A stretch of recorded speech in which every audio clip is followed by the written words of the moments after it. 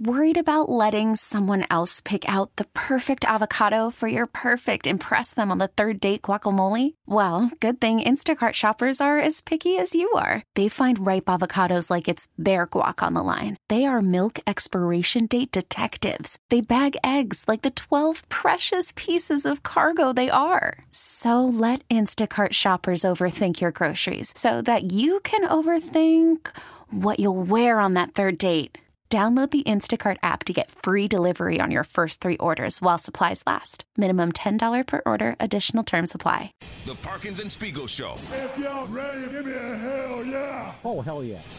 All right, let's hear from the mob. Jordan in Wakanda. What up, Jordan? Hey, Danny. I called you a few times during the season asking you if you were ready to have a QB1 funeral. Yeah. And every time you said, no, you weren't ready yet. And now that you've publicly declared you're ready to trade Fields, I imagine the answer to that is yes, you are ready to have a QB1 funeral. And I'm thinking, when you do say yes, I'm thinking you should make this like a thing. Like, get a budget from Mitch, get a venue. You're kind of a wackadoodle. I don't know where you're going. Have it at a place, it's like a sitting Shiva, right? My brother Tom and Dan and I, my mother took us over there as my father went to a Jewish ceremony for a person who passed away. They call that a Shiva. Here's the 2-0. Like, we'll bring a kugel. We'll make it a whole big thing. What are you waiting for? I'll meet you at Max and Benny's after the show. No Party City balloons and boas. Like, real stuff. If Justin Fields logs onto the internet and sees that a radio host is having a funeral, that's kind of in bad taste. The person who I was honoring was the mother of my best man at my funeral. There's one more option for an audio, not a funeral, but a send-off, and that would be a song for the Justin Fields Forever album. A QB we have hope about. Justin Fields Forever. End of intro to funeral speech. Good afternoon to everyone. I'm Kenny Powers. Close your eyes, everybody. Now picture Shane's face, his body youthful and full of life. Now picture Shane now. His cold, lifeless face. Eyeballs mushed and smashed in. Little strands of hair still just coming off of his head. Looks all scary like that little smartass from Tales from the Crypt, the little crypt keeper guy. That's the kind of skeleton that Shane is now. 1, 2, 3. And here we go, Jim. Here we go. Here we go, Jim. Here we go, Tony. The Parkins and Spiegel Show. Afternoons from 2 to 6 on 670 The Score in Odyssey Station. More Kenny Powers. That's what I always say. We have more class than that. Yeah, we're not going to do that. Just slightly.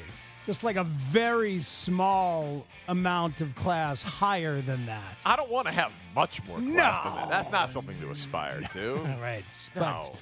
But a funeral? Yeah, that's not right. No. I don't condone this, and I think it's reckless. I think it's stupid. I think it's dumb. But means everything you said before that. That is our meaningless. business. And it's incredible, just the volume of Ed Farmer cuts about the Jewish religion. And then the 2-0. Yeah, but it's amazing. I didn't realize how interested Ed must have been. It came up. About Judaism. It came up a lot. Every year. Wow. Those holidays, they just keep coming back around. Seems like it. It's Everybody's unbelievable. having one. So we're going to talk to Olin Kreutz in 15 minutes. We will talk to Boomer Esiason at the top of the hour. Plenty of baseball, as you mentioned. Cubs making moves. You think they acquired a third baseman today? I think they acquired... I know they acquired a third baseman. I mean, like their third baseman. And then we'll get to some Bears here. He's not great defensively, but he can play third. He can play first. He can be DH. I think they acquired an opening day starter left-handed bat at either third or first today. All right. Well, that's obviously a big thing that we will be monitoring and talking about tomorrow at Cubs Convention, which is where we will be broadcasting. Nico Horner's going to be on the show at 5. Craig Counsell's going to join us in person tomorrow around 3:40. Looks like Carter Hawkins going to be on the show, too. Yeah. Packed day tomorrow. Yeah, it's going to be very busy for us at Cubs Convention. But shortly... No, I mean, obviously, I jest very hard there. Oh, God, it's going to be so hard. He's jesting. I mean, that's the perfect environment for a guy who jests hard. Where do you jest harder than at the Cubs Convention? Yeah, there's guys walking around in Cubs face masks. Like, that's the place to jest. It's unbelievable. There's people dressed like Cubs clowns at Cubs Convention. It's a perfect place. But shortly after I got home yesterday, the Bears reached out to my guy. they reached out to Shane Waldron. Shane Waldron is your number one. Shane Waldron, the offensive coordinator in Seattle. Now that Pete Carroll has left the building, all those assistants are available, and the Bears reached out to him. That is the only request that we know officially about. That we know about, because no other offensive coordinator on a team where a head coach got fired, they've asked, and they don't have to fill out a form to ask Frank Reich. They could have just asked Frank Reich. Right. Or Byron Leftwich, any of those people who are not working. Correct. And why I liked it, just a quick brief recap, came up under Belichick, then went to McVay, passing game coordinator for McVay, the most prevalent base of offense in the NFL these days, has been a play caller, and then also worked under Pete Carroll. So working under and with some of the best Hall of Fame defensive guys, has had full autonomy of an offense under Pete Carroll, has been a play caller, and overachieved. Geno Smith was not supposed to be anything there. They've got great receivers, but he overachieved there. But he has been there with Geno for Geno's big resurgence. Yeah. For all of it. Every bit of that story, every bit of what has seemed like, man, an incredible an incredible rise for Geno Smith. And they wrote me off. I ain't right back, though. Yeah. That's the problem. I ain't right back. Let's go. And the 30-touchdown season, the acquisition, the comeback player of the year, the big contract, it is all under the tutelage of Shane Waldron. So the idea was this guy's been with McVay, and he gets that out of Geno. Imagine what he could get out of Caleb Williams. I know. That's the idea. But from the outside, it has seemed like, man, I'd love to have that Seattle offense. I'd love to have what they're doing. Good players, good quarterback, good story. And so then I tweet about it, and I'm on the internet last night, and I look at our guy Softy Mahler, and he retweets the thing with the Bears asking about Shane Waldron, which is one word: why? And he does what we do out at KJR in Seattle. Got a big Seahawks following. So I look at his replies. There's like 1,000 of them, and it's take him. I'm glad he's gone. Yeah. Get him out of here. I'm looking at some right now. Sean Michael Duggar, who we've talked to. Yeah, he's great. On this show. Bears interested in Shane Waldron. Here are some of the replies. Please take him. Ha, ha, ha. Please take him. Bears fans have no idea. Crying face emoji. You know? So am I being out of town stupid?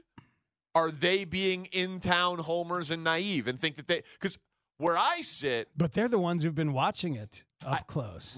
Right. But you also can overestimate your own guy. How many times do we hear that? We got a lot of people that think that Justin Fields is a top 5 quarterback in the NFL in this town. Yeah. So are they underestimating their own guy? But I'm saying overestimating what they should be able to do. My point is, if the Seahawks last year... Oh, I see. The players. Overestimating the players. Yeah, they've been a top 12 DVOA offense the last 2 years, but this year it got worse as the year went on. And it was a little bit worse this year than last year, but it's still a top half of the league offense. I look at that and I say, imagine if he had a quarterback that even could sniff being top 10, because he doesn't. They look at it and say, we've got DK Metcalf and Tyler Lockett and drafted Jackson Smith and Jigba and have Kenneth Walker. We should be a top 5 offense in the NFL. And they're not. So in their minds, get him out of here. The play caller's the problem. From my mind, who just watches some of the games and follows the NFL and has the national, 10,000-foot view of it, I'm like, I don't know. It feels like they overachieved based on what their quarterback is. God, this is so football. Yeah. I went deeper on some of the replies just to see what some of the other subtext was. Yeah. And I saw a couple like this. Shane would be able to spread his wings there. Shane Waldron would be able to spread his wings. Not Shane Reardon. That's the thing. I think it would just be too good for the show. To have a Shane? Jesus. All the drop possibilities of Flus saying Shane. Over and over. Caleb saying Shane. I love Shane. Poles saying Shane. Yeah, that'd be fun. There's just a lot of opportunities there. That'd be good for us. It'd be really good. That's like 1% of why I'm interested in it. But the Shane will be able to spread his wings thing goes back to let Russ cook. Right? This is like who think that Pete Carroll was holding them back with archaic. his defensive mindset, his run the ball sensibilities, his old school thought process was holding back even this quarterback and this offensive coordinator from showing their full geniusness. Yeah. And I don't know. I don't know either. I'm not watching every game. I don't think they know either. I don't either. Right, of course. Those Seattle fans know either. I think the easiest thing to do when a play goes bad is to blame the coordinator. I'm not saying that it's not sometimes the coordinator. Yeah. And you can certainly see some things. I mean, hell, think about how unpopular Luke Getsy is in this town. Absolutely. And some of it for very good reason. But and some of it we don't know. Some of it we don't know. And he's an easy scapegoat. Some of it assuredly because Justin didn't quite see some things that didn't happen. We don't know what percentage of that Tyler is. Scott drops Tyler a ball. Scott drops a ball. Guy blows a block. Sure. Whatever the case may be. Of course. This is how football works. So how do we know if anybody's any good, people? Well, and like the adage was most popular guy in town's the backup quarterback. Is the most unpopular guy in every NFL town the play caller?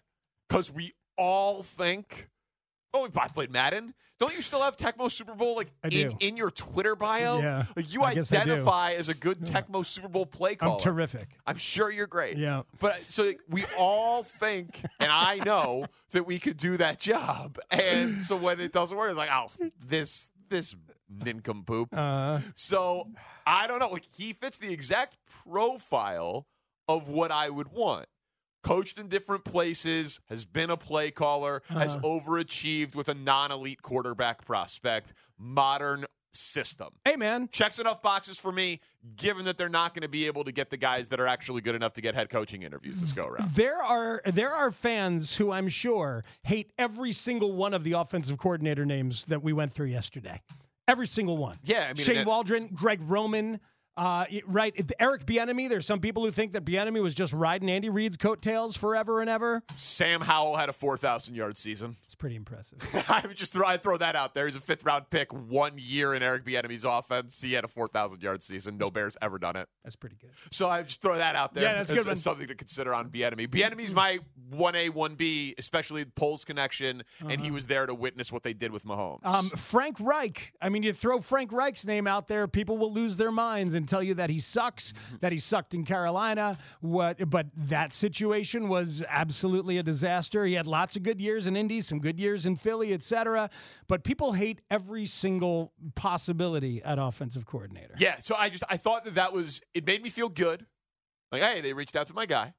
And then you saw the Seattle feedback, and it was like, uh-oh, do I not know as much as I think I know? Which is certainly possible. It has happened before. Or is it that they're just the least popular people in 27 of 32 NFL towns? Because ask a Chiefs fan how they feel about Matt Nagy. They're convinced that is what has happened. That's the problem right now. To them. Olin Kreutz, they kept Eberflus. They got rid of Getsy. They have the number 1 pick.